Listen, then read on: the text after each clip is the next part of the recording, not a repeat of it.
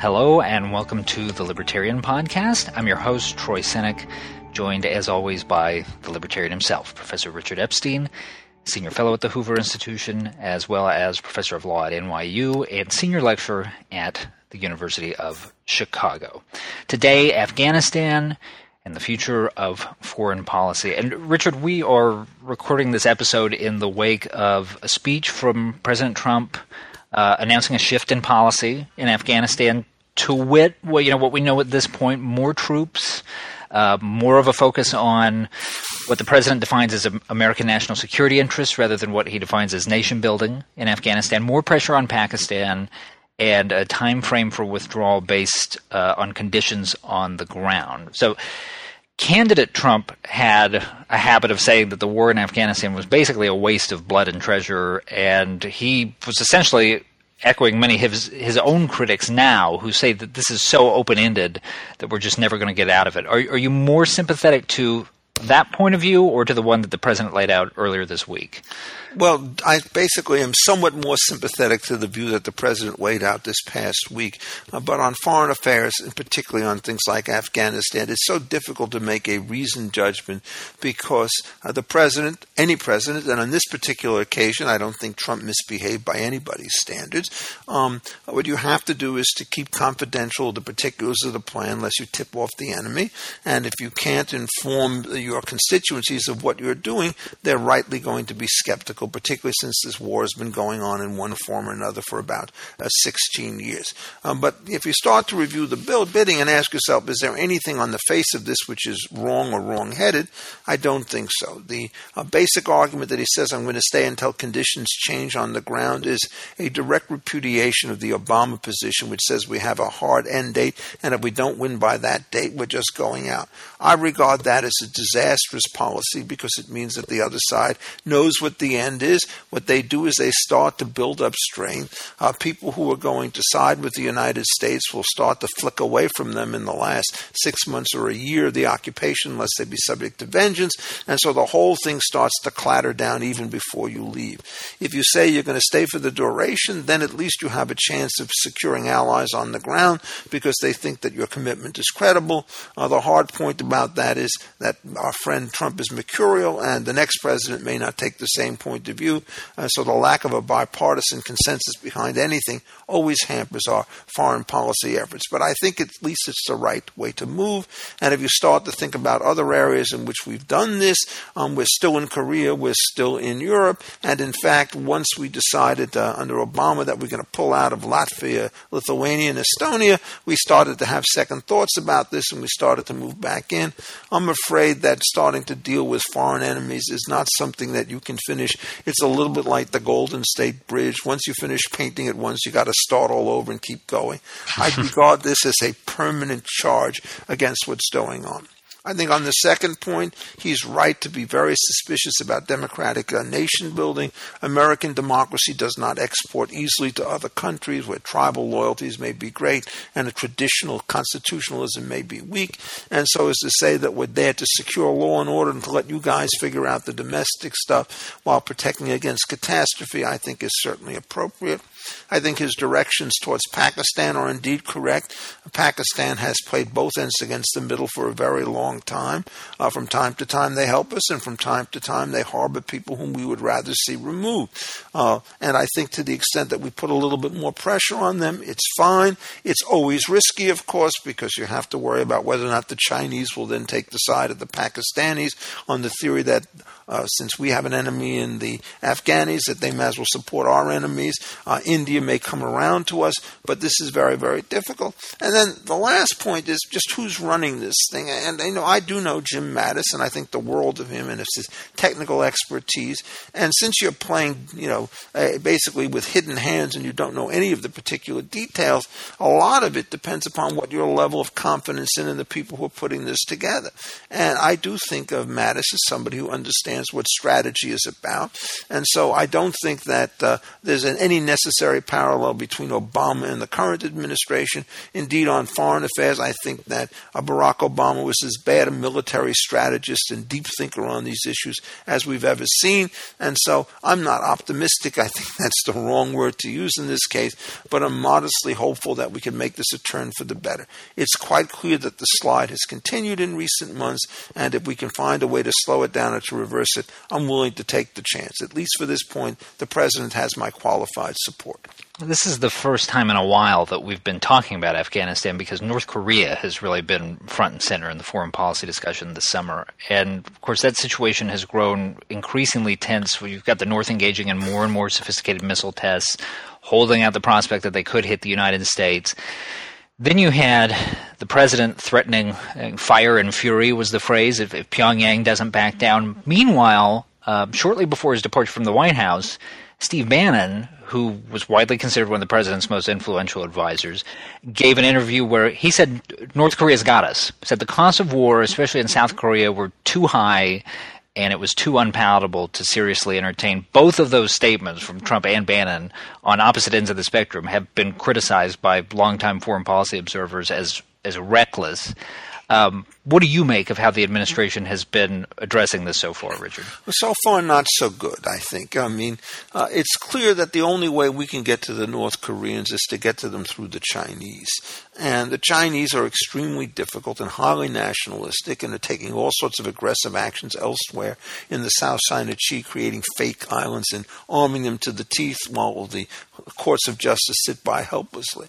But the key feature about this is that sanctions can work against North Korea because China basically buys huge amounts of stuff from the North Koreans, and most of the stuff that they buy from them, they probably pay a premium price in order to prop up the economy by way of disguise. And if they decide that they're not going to purchase this stuff, it means they're going to have to buy or be able to buy cheaper goods elsewhere. And if they can do that, they can keep this thing going for a long time.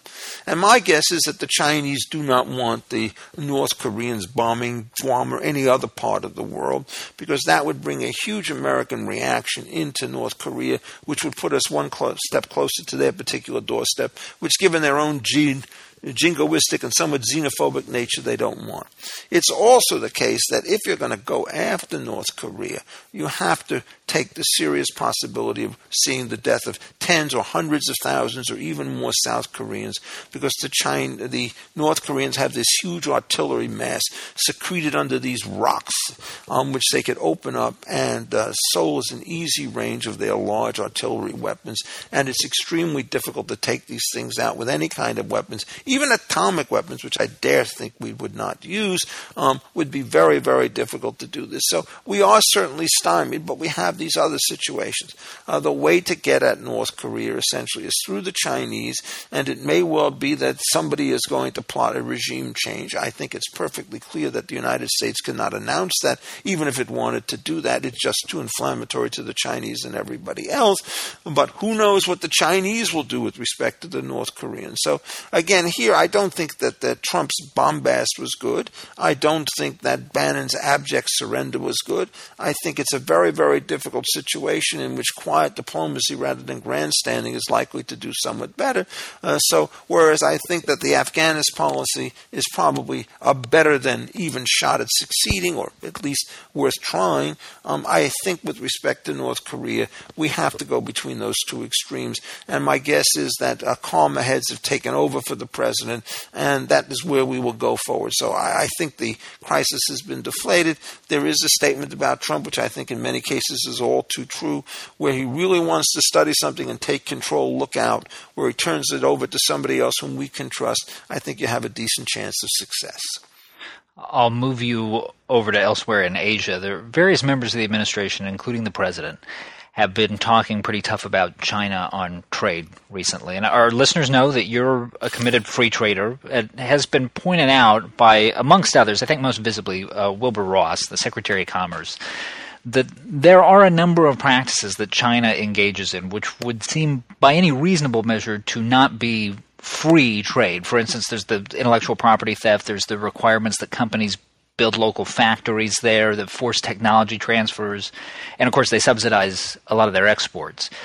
How does someone with your free trade priors, Richard, think about a response to policies like those? Well, actually, I wrote about this in my last Hoover column and contrasted the situation with China, which is much more murky than that with NAFTA, Canada, and Mexico, where traditional free trade arguments apply. And so let's sort of take these things one at a time. It's perfectly clear that theft of intellectual property is simply not acceptable. And the Chinese do that by espionage so that there's no trade at all. And the way you understand free trade in an international context is you assume that you'd like to have the same rules governed between nations that in a domestic context govern between firms and individuals. Theft of intellectual property is not something that we would want to accept under these circumstances, and I think they should be very strongly, powerfully condemned for that. It is also the case that they will not find it easy to get foreign partners given the theft of intellectual property. I've had a number of clients over the years who said they'll do business in lots of places, Australia, Chile, South Africa, or whatever, but they won't do business with the Chinese because the moment you give them some information, it will not be kept confidential. It will not be used only on the venture for which it's intended. It will be transferred to other companies inside, and essentially whatever they gain from the trade, they're going to lose from the theft. And I think the Chinese are beginning to understand all of this stuff, that the reputational consequences of their behavior is very terrible, but refusing to do deals with people doesn't stop them from sealing stuff upright. So the Chinese really need to be sanctioned. The question is how. We could try to do it essentially unilaterally by referring to our own domestic trade laws from 1974, or we could try to go through some elaborate WTO arrangements, and each of these alternatives are bad. If you do it domestically, it's unilateralism of the worst sort. If you do it internationally, the delays are likely to be interminable. So you're between a rock and a hard place. And again, you've tried to push back, but if you push back too hard on the theft issue, you may lose them a little bit on the North Korea issue, which I think on balance is a little bit more important. The tie-in arrangements are very, very troublesome. Essentially what happens is the Chinese have a dominant market position, and they're saying, if you wish to enter into our country, you have to give us something. If this were a private firm with that kind of a position, we would call this one form of extortion, illegal tie-ins of one kind or another, and we would strike them down under the antitrust laws. But in international affairs, it has always been the case that sovereigns are somehow or other immune from antitrust laws applied by other countries, which is why, for example, OPEC has managed to last as long as it has, even though as a cartel it's a per se antitrust violation under both the European rules and the American rules. So I think, in effect, you have a legitimate grief about this behavior, but I don't think that you're going to get any legal remedy because the rules on sovereignty and antitrust and competition policy are very different from the rules that apply to particular firms. And you can see this all over. So, for example, nobody can force landing rights into any country unless they get a deal from the local country, which means that you have these endlessly long bilateral negotiations over how many of my planes can go to your country and how many of your planes can come to my country and so forth. So I don't think that you can do anything with particular that's going to be able to solve the problem. And generally speaking, I think that there's no free trade defense of what the Chinese does, but once you've discovered that they're in violation, there's a terribly difficult problem of trying to figure out what particular remedy are you going to be able to put into place. So the final question that I'll put to you, we're about 7 months into the Trump administration. In this first brief period, give me the letter grade that you're putting on the foreign policy side for the Trump administration. Well, it's certainly not an F, and it's certainly not an A. I would say, for the most part, what moves he's made have been, on balance, more sensible than not, in part because I think he has a strong national security and defense team sitting around in the White House, which I think really makes a difference. I think the situation with respect to, for example, the Arab-Israeli situation is probably somewhat better now than it was when we started. There seems to be no continuation of the very strong anti-Israeli drumbeat which characterized the Obama administration in the last months that it's been in office. In fact, the major news seems to be in the Middle East that Fatah and Hamas are killing each other off or fighting economic boycotts of one sort or another. That cannot be bad. I think that the situation in Syria is no worse than it was, but it's probably only a little bit better. The trying to figure out a solution for the Kurds will be a nightmare. There is an area called Kurdistan. You can make a country out of it, but you have to carve up Syria, Iran, Iraq, and Turkey, and it's not going to happen without the concurrence of all these parties, and that's not going to happen, particularly given the way in which all these sovereigns are so jealous about their own territory. So I don't regard us as doing particularly badly there. We've already talked about the stuff having to do with the Chinese on the one hand and the Afghans on the other. I think the situation with Iran, the fact that it's a little bit testy, is probably a good sign rather than a bad sign. We know about them that they will breach every agreement they can to the extent that they can, and we are now in the situation of being locked into a very poor agreement that Obama negotiated early on, but it's extremely difficult to withdraw from that because you can't go back home again. All the sanctions that were once in place have now been lifted, trade arrangements have been established, and so the hope is that the Iranians, in order to keep free trade, will be less militant against the United States. So far, I would think that that's a disappointment, but not an abject one. I think the president and his team have actually done a better job in dealing with the NATO-type situation. We're kind of trying to enforce that thing. I thought that Trump was right to say that they tend to freeload in Europe and that they have to increase their military expenditures.